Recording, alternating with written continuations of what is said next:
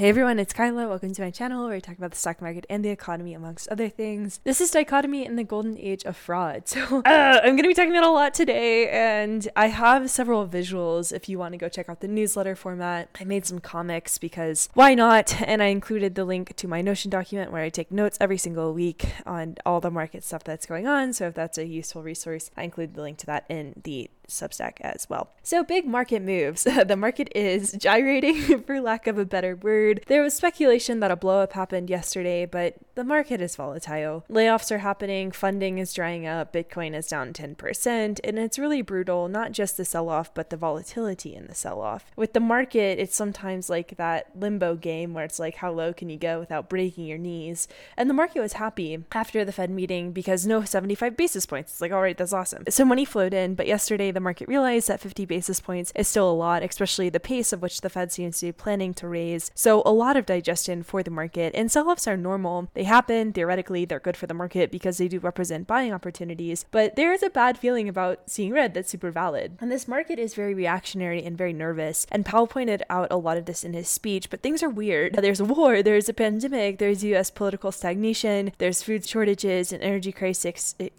etc. So the market is going to be kind of weird too because the world is weird. And there are some themes that I want to discuss with the goal to underscore dichotomy today. The Federal Reserve, capital discipline, artificial scarcity, and the Gilded Age. So the Federal Reserve, it's a changing of market regimes. No longer is money free flowing and life is easy, but the Fed is like, wow, the labor market is way too hot, everybody go to work. So this wage inflation chills out, and also inflation is way too high, so please stop demanding things. The Fed has a responsibility to fix this imbalance between supply and demand, but their toolkit, their rates, and the balance sheet only really works on the demand side. They can't make ships go any faster and make oil companies produce more. The goal is to have consumers chill out so hopefully supply can normalize. So they raise rates to make it more expensive to borrow, less loans, less demand, and they shrink the balance sheet, so less support for the market, no Fed backstop. And so that's what they're going to do. The plan is to ramp up balance sheet roll-off and probably do 50 basis points of rate hikes at the next few meetings. And I made this Fed explainer video that I'm going to include the audio of that dives into the specifics of what all that means. This is Jerome Powell. I'm going to explain exactly what the Federal Reserve does and what they've done in the past. The most important thing to know is that the Fed is trying to slow the economy down to manage outsized inflation, and they're going to do that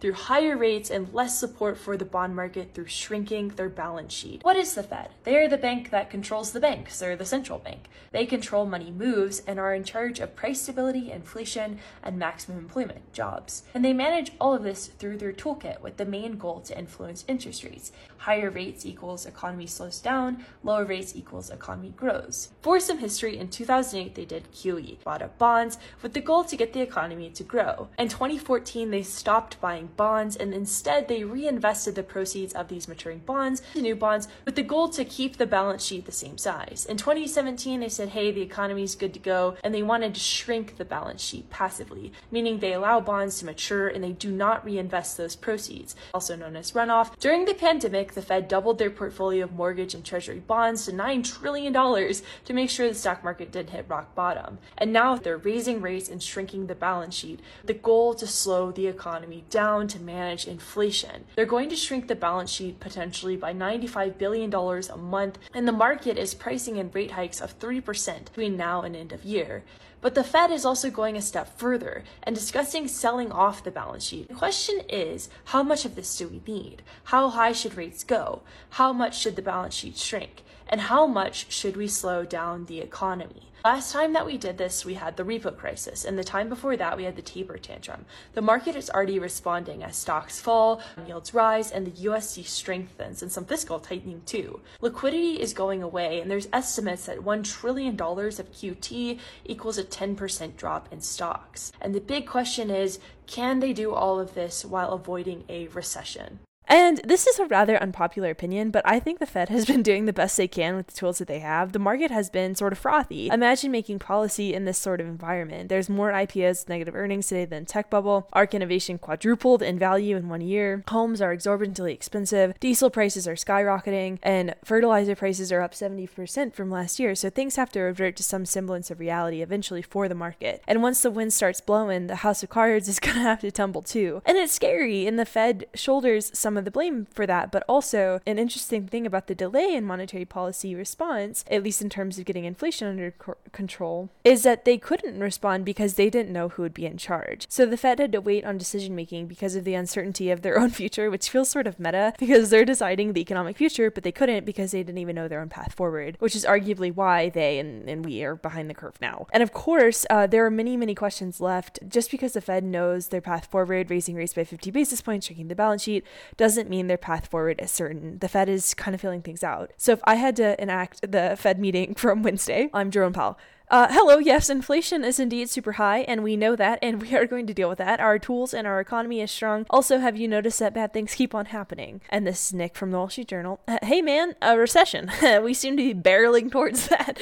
Powell, yes, 3.6% unemployment rate, even though the participation rate dropped a few basis points recently. Please go back to work. Supply and demand is a mess. We have to get wages down, to get inflation down, to decelerate, not slow the economy. Everyone is doing somewhat okay, it seems, right? And so Steve from CNBC, 75 basis points. What? When is that coming? Why 50 basis points? Powell, 75 basis points is far too much. Inflation is going to flatten out soon, hopefully. And though we're waiting for evidence on that, supply chains, China needs to open up. Oh my gosh, though.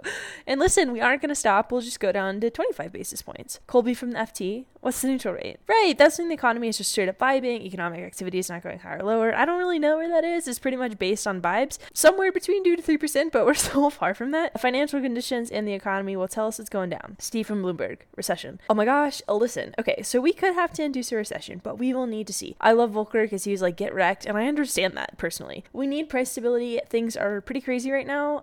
If appropriate, yeah, recession. But we're monitoring the vibes, don't worry. And his whole thing was that the economy is strong, even though GDP was negative, and that the labor market is very tight. 3.6% unemployment is good. So things are okay if they slow demand a little bit. The economy can handle it. And like maybe the stock market can be a little bit of a whining crybaby, but time will tell how both the economy and financial conditions respond to the Fed's moves. Monetary policy really is vibes. Okay, so market cycles are normal, Fed tightening is normal, etc., etc. So are humans okay? Let's talk about capital discipline. So oil, OPEC Plus has been underproducing for a while, which leads to shortages in oil supply. Also, there have been freezes in North Dakota, political turmoil in Libya, and all of which has really exacerbated problems. And OPEC Plus announced at the end of their most recent 13-minute meeting, 13 minutes, that they would increase oil production and that the oil market is balanced, and both of those are probably lies. U.S. shale producers underproduced because of capital discipline. Investors are super mad at them for burning cash during the 2014 shale boom era, and so they say to the investors, hey, you better pay us first.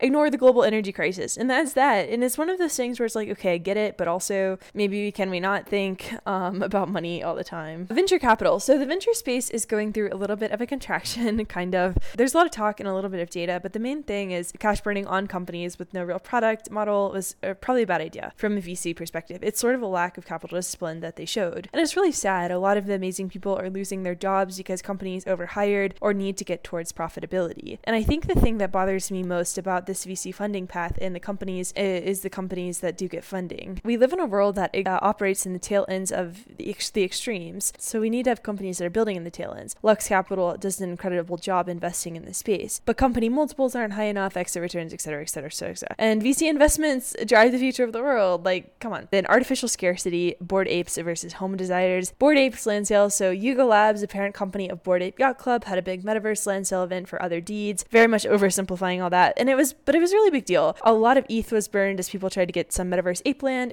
and which is why you use L2s. And some people won and some people lost. And that was just that. It's kind of like who got lucky, which is a lot of life. I'm personally really fascinated by the Bored Apes because they seem so disconnected from reality. And I support that for them, but it's rather jarring at times, this concept of artificial scarcity. But when you contrast that against the housing crisis, so Bored Apes Yacht Clubs is in such a stark contrast to the actual housing crisis. Mortgage rates are above 5.5%, which makes it increasingly difficult to own a home if you can even find one because of real scarcity. And home supply on the market is at all-time lows, so it's just brutal for a person who's like, I'm 35 and I want to have equity and ownership, and then someone else comes in and bids $600K over asking price. It's another market where there is a little bit of a lottery, right? Like finding a house, but also a sense of real worldness where it's just frustrating. The American dream of 2.5 kids, a house, a 9 to 5 that can finance all that feels increasingly out of reach for many. And in the same universe, people are buying 40K metaverse land plots, which is fine for them, but it's just so stark. And then the Gilded Age. So this is political. I'm a 24-year-old woman opinion. So I do care about this topic a lot.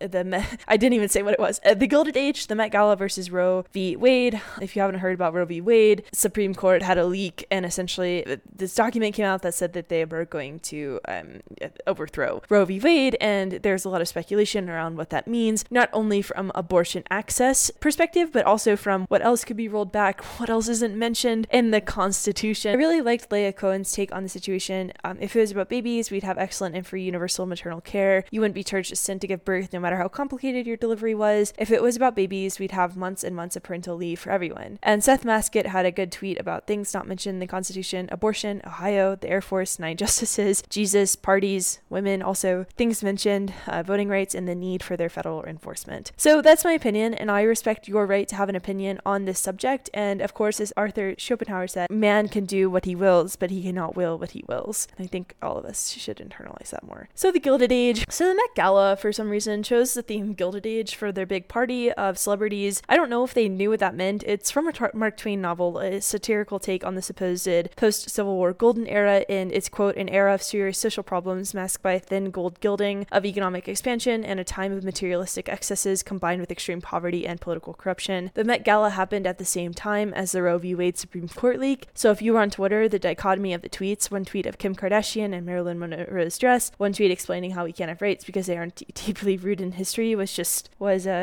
strange. A very odd thing to experience, and it was almost too ironic. Like if you were watching a sitcom and everyone was at a fancy ball and someone came on the loudspeaker and was like, hey, the US is even more politically divided than ever. Isn't that super neat and awesome? It would make sense because it's absurd. It sounds like something that would only happen on a TV show. And the deep sense of irony that permeates recent events is really bizarre. It's like living in two worlds at once, and presumably reality converges eventually, but I'm not sure what that looks like. So final thoughts: we live in an ecosystem as much as we like to ignore it, and not to like get all kumbaya around the fire, but we need each other. Just like the flower needs the wind, the fruit needs the flower, the animal needs the fruit. We have a responsibility to each other, which has been trucked over since the beginning of time, but it's still there. The flower is profoundly alive, and because the flower is so brilliantly and wonderfully here, we are here too. There's an Emily Dickinson poem that I'm going to read. Bloom is result to meet a flower, and casually glance would cause one scarcely to suspect the minor circumstance assisting in the bright affair, so intricately done, then offered as a butterfly to the meridian, to pack the bud, oppose the worm, obtain its rate of dew, adjust the heat, elude the wind, escape the prowling bee, great nature not to disappoint, awaiting her that day. To be a flower is profound responsibility. Thanks for listening, everybody. I have some links in the Substack as well, and yeah, I hope that you're doing well, and I apologize for like the stream of consciousness that is my newsletter. I'm always open to feedback, so if you're like, Kyla, just focus on one thing, like, Kyla, talk about this, more than happy to incorporate that feedback moving forward. But I also like having this newsletter because I feel like, or the, I don't know, whatever the heck all of this is, because I do feel like it opens up response and discussion and conversation to a certain extent. So I hope that you're doing well, and I hope that you're having a good day. Celebrate with your mom if you're doing that this weekend, and I'll talk to you all soon. Bye.